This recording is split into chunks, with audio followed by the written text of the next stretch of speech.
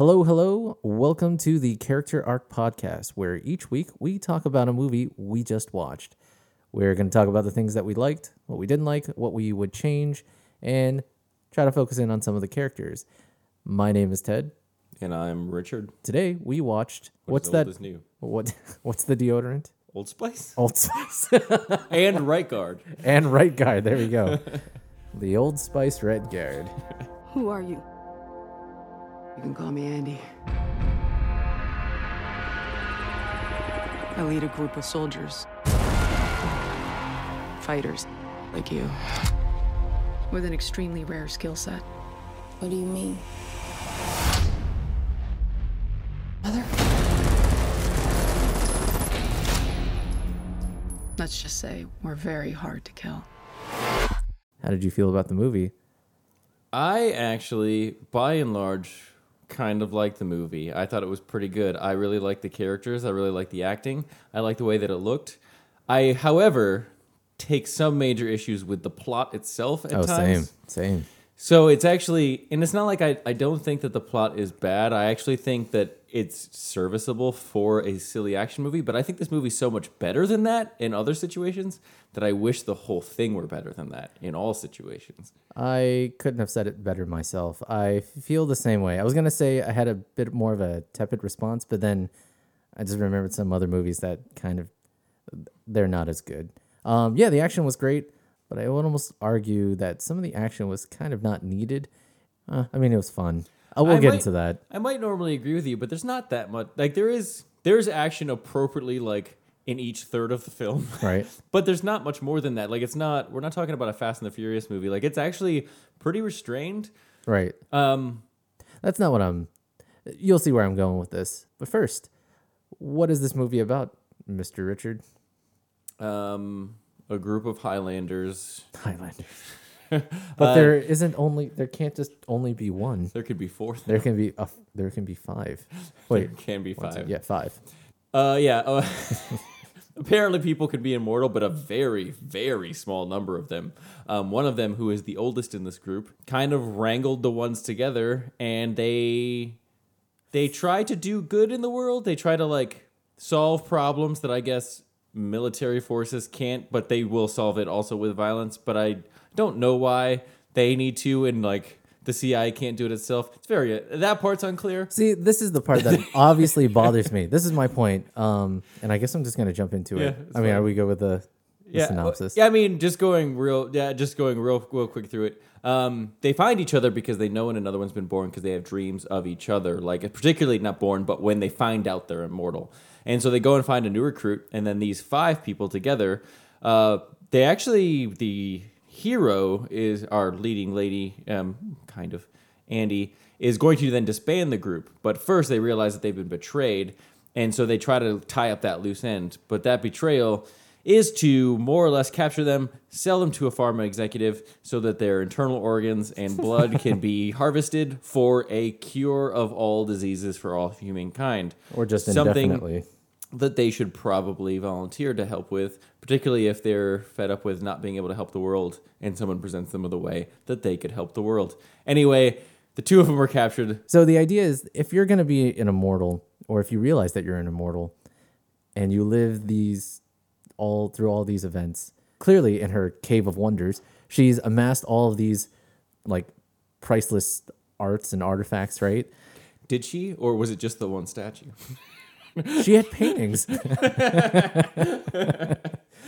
Her cave where she keeps her shit is it's really just but my point is, like, you would think if you were to try to do more good without having to resort to violence, but it seems like, being a comic, we have to resort to violence. Mm-hmm. My point is, if you're an immortal, you would have thought of a more effective way without you going into, like, there are things that you could do that are more, no, I'm not saying like authoritarian.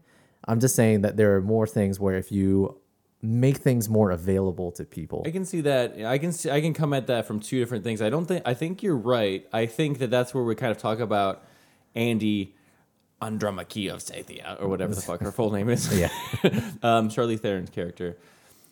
Andy clearly has lived longer than anyone. Right. She's the most burnt out on what they do. That's kind of established through the opening scene where she said that she didn't say this. Like, the movie's actually really good about bringing out their character and the interactions between her and the other three guys, which is that you just kind of get that they hadn't met for a while because she needed to take a break. She kind of offhandedly mentions that, they're not really achieving anything in the world. Through that kind of osmosis, you know that her goal is to help make the world a better place. Right. So I can see where she wouldn't want to amass. You're right. Being immortal would help you like sort of manipulate the system in a way, even in a nonviolent form.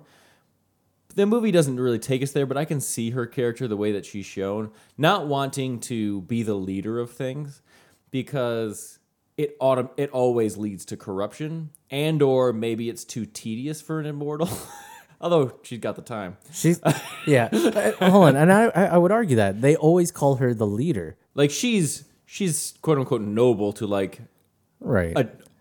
a comic booky degree, which I can then see a character like that not wanting to lead a nation or a one world government because of all the I'm corruption not even that would. suggesting that. Yeah. Sorry, that's what I meant by that's what I meant by non-authoritarianism. But you can see how like governments kind of always lean in that direction. As someone who has seen empires rise and fall, seen the first republic of Rome eventually turn into a terrible dictatorship, that kind of thing, like constantly seeing that, I can see. No, the movie doesn't really explore that, which is kind of where I think the plot's not bad. The screenwriting's really good. Actually, the individual scenes in the screenwriting is really good, and they're performed really well.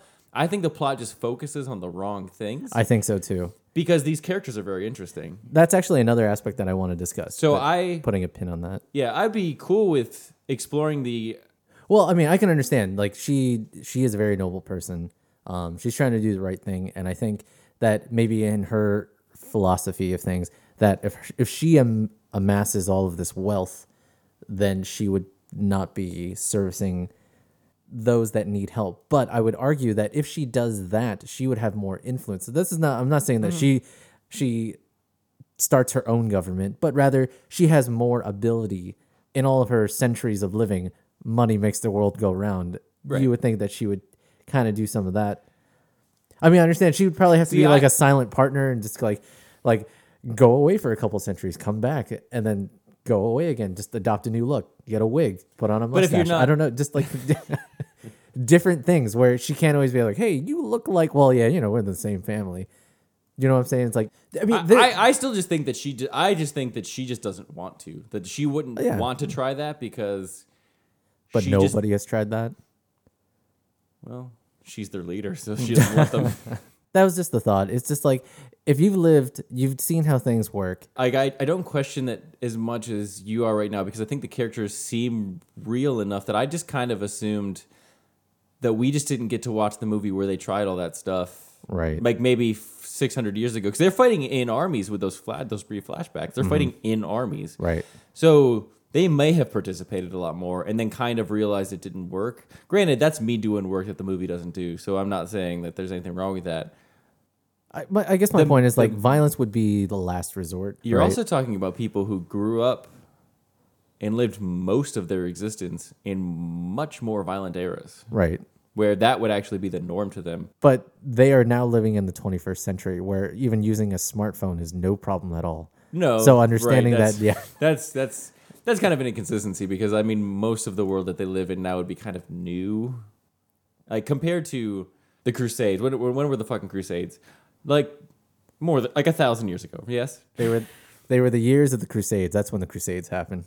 My point is, the amount of time they lived in a relatively peaceful time would be far less than the time that they lived in a much horrible time. Right. So, if the last 15 minutes of your life, Ted, were extremely peaceful, but the previous 5 years were really terrible and violent, you wouldn't just be like, oh, life's fine now. Well, no. The movie just focuses on the wrong things because all of these are great questions to ask. Yeah. I wish the movie focused on that instead of the pharmaceutical plot. Yeah. We enter the movie with Andy being done with this. Right. She doesn't want to do it anymore.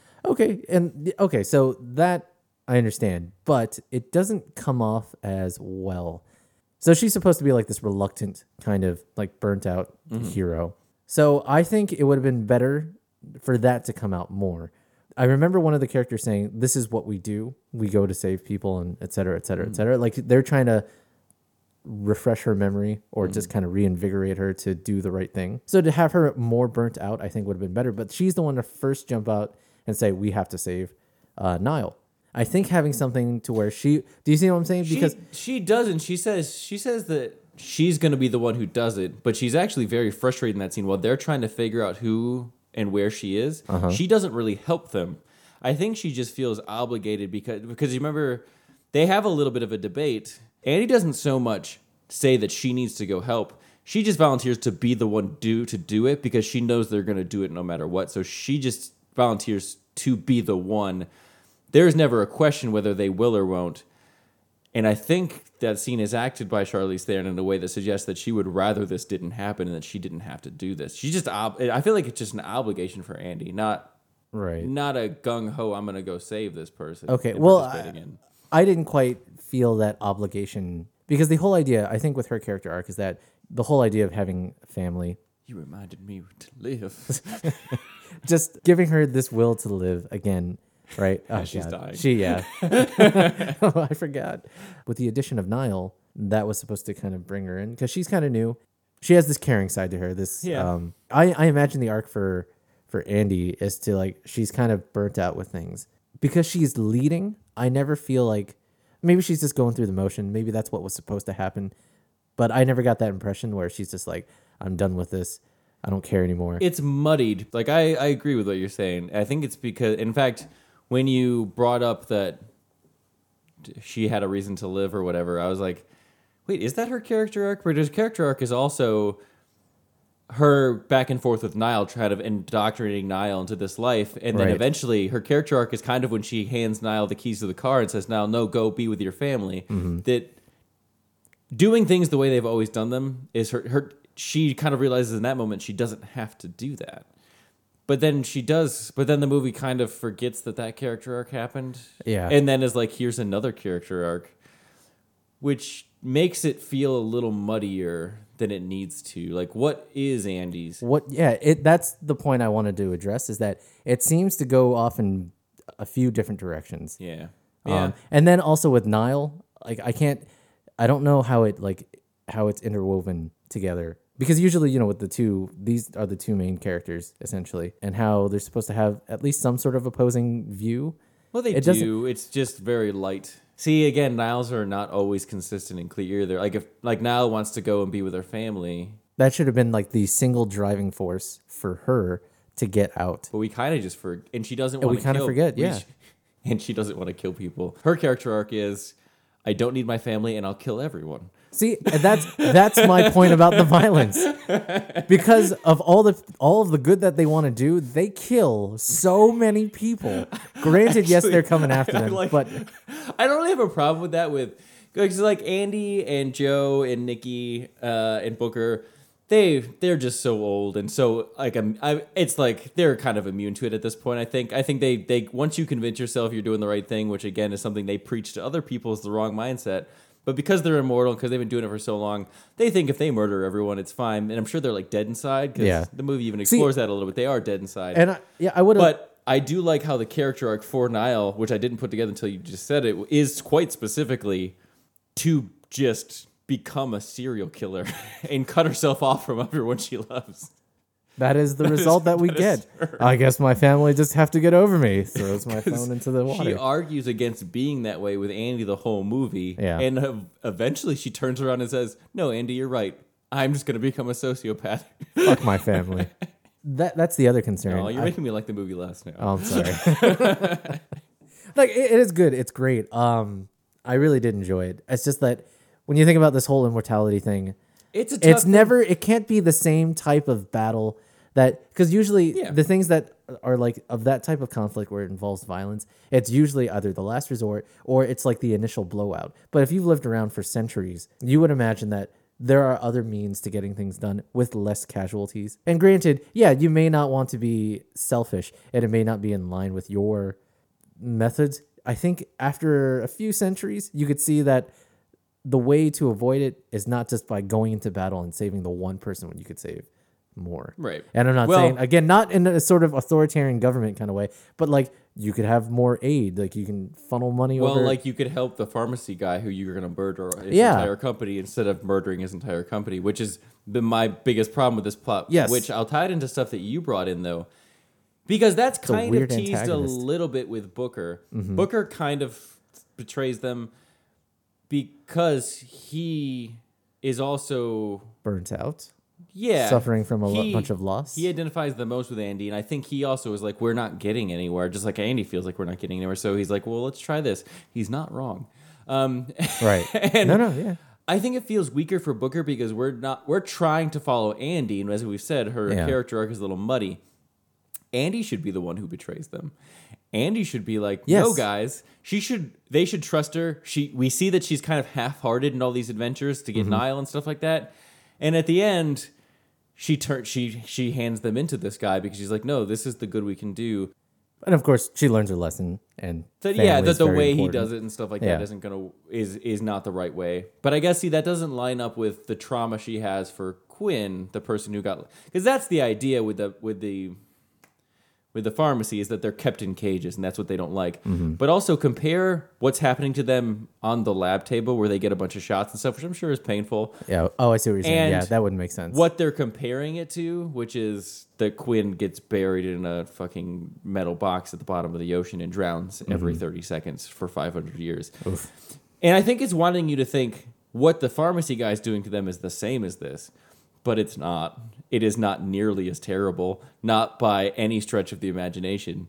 Undergoing lab tests and not being able to leave a London skyrise is not the same as drowning every 30 seconds for 500 years. That's true. That moment that it brought up is such an interesting look at like what are the terrible things that could happen to a mortal person, that it's fascinating and dark and interesting. And then what the movie makes their actual villain is like small potatoes compared to that. Yeah. I feel like the antagonist does not equal in terms of the severity of the whatever the protagonist is doing. He never stood a chance against them. No, yeah. Never. I mean, the villain of this movie had to be someone like them, someone like the end credits teaser teases. It had to be someone, because that Spoilers, sounds by the way. interesting. Yeah. Yeah. Oh, No, I know. spoilers always and forever. Fuck it, but- they already know. But yeah, the girl who drowns every 30 seconds for 500 years is back, and she's probably going to be a villain. And that's what I want to see. I want to see these immortals go against another immortal Yeah. who is also fucking deranged from 500 years of suffering, Which who I probably mean, wants to burn the world down because they did something unspeakable to her. right. See, I mean, obviously we haven't read the comic, Right. so I don't- yeah, we don't But just actually basing it on the movie, just from the events and the characters themselves, this would seem like a more logical trajectory. I look forward to that movie, and they probably should have just made that movie first because they have the skill to make a really good movie. Oh, yeah. I mentioned it in the movie. I think the performances are really good. Charlize Theron is fucking awesome. The guys that she's with are really good. I felt less confident about Niall, but I am tempering that with wondering if she's just a younger actress. And I that think the that's talent the case. in the room is just unfair to compare her to. I would argue that too, Yeah. because I will say that in her first death scene, that tear that she had like come out as she was dying, But and she just ejaculated. yeah, I was trying to avoid that word. She did it through just acting, right? It was great. But I will say, and I will concede that there were a lot of scenes where she seemed more rigid compared to the other actors and actresses that showed a little more nuance. A lot of the dialogue is kind of exposition-y. There are just Yep. enough right touches where there's subtlety in the characters. But I also think some of the lines probably, if said by... Because you're talking about immortal people, you're talking about living forever, you're talking about things that happened a long time ago, talking about healing Wolverine style, that it would be hard to imagine delivering these lines and them not being silly. But particularly the four main people who are the immortals, they imbue the scenes with like, this means something to what... Like this bullshit story you're telling me about the Salem witch trials, you are imbuing with a certain weight based on the performance you're giving that really helps this movie kind of cover up the bigger problems that we talked about with character. Because I believe that the characters themselves, I didn't question them as much as No. we have now, which I think you're right in most of the ways that we've talked about. Man, the movie's pretty good about making you not think about that too much. Yeah. A little bit of a pet peeve, I suppose, was the explanation of Quinn. I don't know of a better way that doesn't extend the movie unnecessarily, but I know that there is a way to not have to just full-on exposition from everyone, especially for people who weren't even there. Do you know what I'm saying? It would have been a more personal connection if she had seen in her flashbacks and her dreams more Through her of dreams, that. Yeah. It through could her be something dreams. you tease out throughout the length of the Yeah. film instead of in one scene. Yeah, that's one way. I thought about that, but then I fear that there might be something where it just kind of prolongs it. It Yeah. loses some of its punch. The case is that there's a lot of explanation in this movie. So character arcs, we've learned that Niall learns to be a sociopath and just forgo her family. Andy, And he learns how to live just as she starts to die. Booker learns is that if you tell your friends that you feel lonely, they make you live alone for 100 years. I was gonna say, what a shitty thing. What a way to treat your family member. You're concerned about being alone? Well, go fuck yourself off. Because we don't want you to be alone around us. But the thing is, it's like, okay, there's 3 characters that are dealing with loss. There's Copley, there's Booker, and of course there's Andy. And in some way, they're supposed to be like a web, but I don't really get in terms of like 'Cause they're nuances not- of each of the same Right. type of The, problem. the best version of this movie has each of them deal with loss in a slightly different way that Right. gives you a new facet of loss. Yes. But instead, they don't have a strong enough thesis statement, each of the characters' arcs, to make them interplay cleverly because they all just kind of get fuzzy. When they all connect, it's just like you can't tell where one ends and the other begins. It's just a fuzzy Right. haze. If we were to put it in more normal terms of this family, this immortal family, so Booker would be the emo brother who's complaining about feeling lonely and he just wants to die, which is why he sells the family, sells out the family, sells the family. Here you go. I'll take some of your anyway. I mean, he yeah, does. he sells out his family. I guess he's not being paid personally, but Right. Well, I mean, he's subjecting himself to the torture as well, all to just die, right? And what does his family do? You can go fuck off. right. Right? He probably needs help. Yeah, I mean, Or let him work for the pharmaceutical company. Let him give his life for this because that's what he wants That's to what do. he wants, Because yeah. the cause is not a bad cause. It's just the way that guy goes about it. But if so one of comically evil. you wants to do it, then suddenly there's nothing wrong with what that guy does and there's nothing wrong with what you do. Yeah, It's such a forced plot. a complex. forced antagonist. That's the Yeah. way I feel. Because yeah, honestly, you had mentioned this too, and I wholeheartedly agree that the whole idea of like trying to better humanity, right, trying to rid disease and other things, is not a bad thing. I argued that the reason why they make it seem like he's evil is just the method, where he tries to like, he's really laying it on thick. Like, I never asked the mice Right. for permission. And that's kind I'm of just going to take it. my point is not that those aren't terrible. Also, I think he only says those things, and like when he stabs Joe a bunch of times Oh my instead of just cutting him once. Yeah. It's like the movie knew that it was going to be really hard to hate this antagonist, so they made him Do- evil yeah. to a degree that seems like a cartoon character. Yes. because they're like, if we don't do this, if this actor doesn't go fucking batshit like a mad scientist every scene, then there's no way you're going to be on the side of killing him because his purpose is so noble, except minor allusions to, for profit. Like, yeah, guess what? That's how everything fucking works. So if someone does something for profit that's really fucking great for humanity, it's probably fine. Yeah. Again, you're just hammering my point about how Andy should be big pharma. No, I'm not saying she should be big pharma, but the idea, Yeah. It would make sense for her character. to do the most good as opposed to going to one war that's over on What this if- side of the world. What if Andy and Booker what if the family breaks up halfway through the movie? Andy and Booker go to give themselves in, and then they realize that the guy's a cartoon villain, or he does something different with them. Right. And then the other two have to break him out. But then the characters breaking the captured characters aren't the main character, aren't Andy. I guess is the problem with that. So if we were to focus on one central message, it's about loss and finding a reason to live. So long story short, don't take the things you have for granted. I don't know. where it's like you have a new addition to kind To of some like degree. Yeah, 'Cause- if they had done it that way, I think it A would. big part of what Andy comes to realize is that she has been doing good. She just didn't have a wide view of it because all Right. she feels is her constant struggle to do good. Whereas at the end, that's the point of Copley and Niall going through that scene where look at all the good she's done.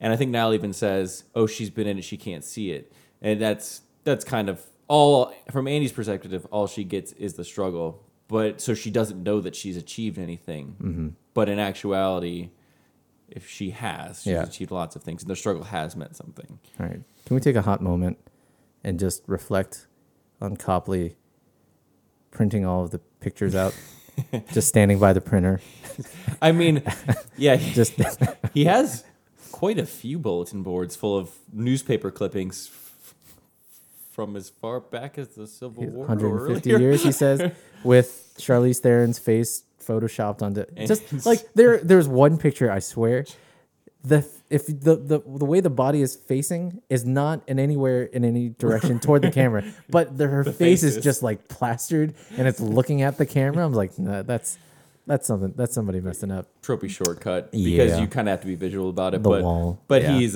he's a CIA agent.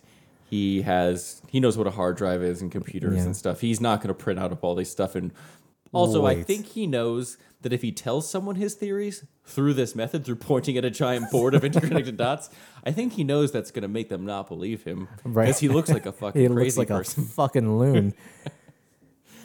I think all CIA agents, based on movie tropes, is that they all have a board that they can personally use for whatever pet project that they have. I do really, really like at the very end when they come out, the whole group is fighting together. They move so fluidly and so interconnectedly. And I like how they use themselves as body shields again Shields. for Andy.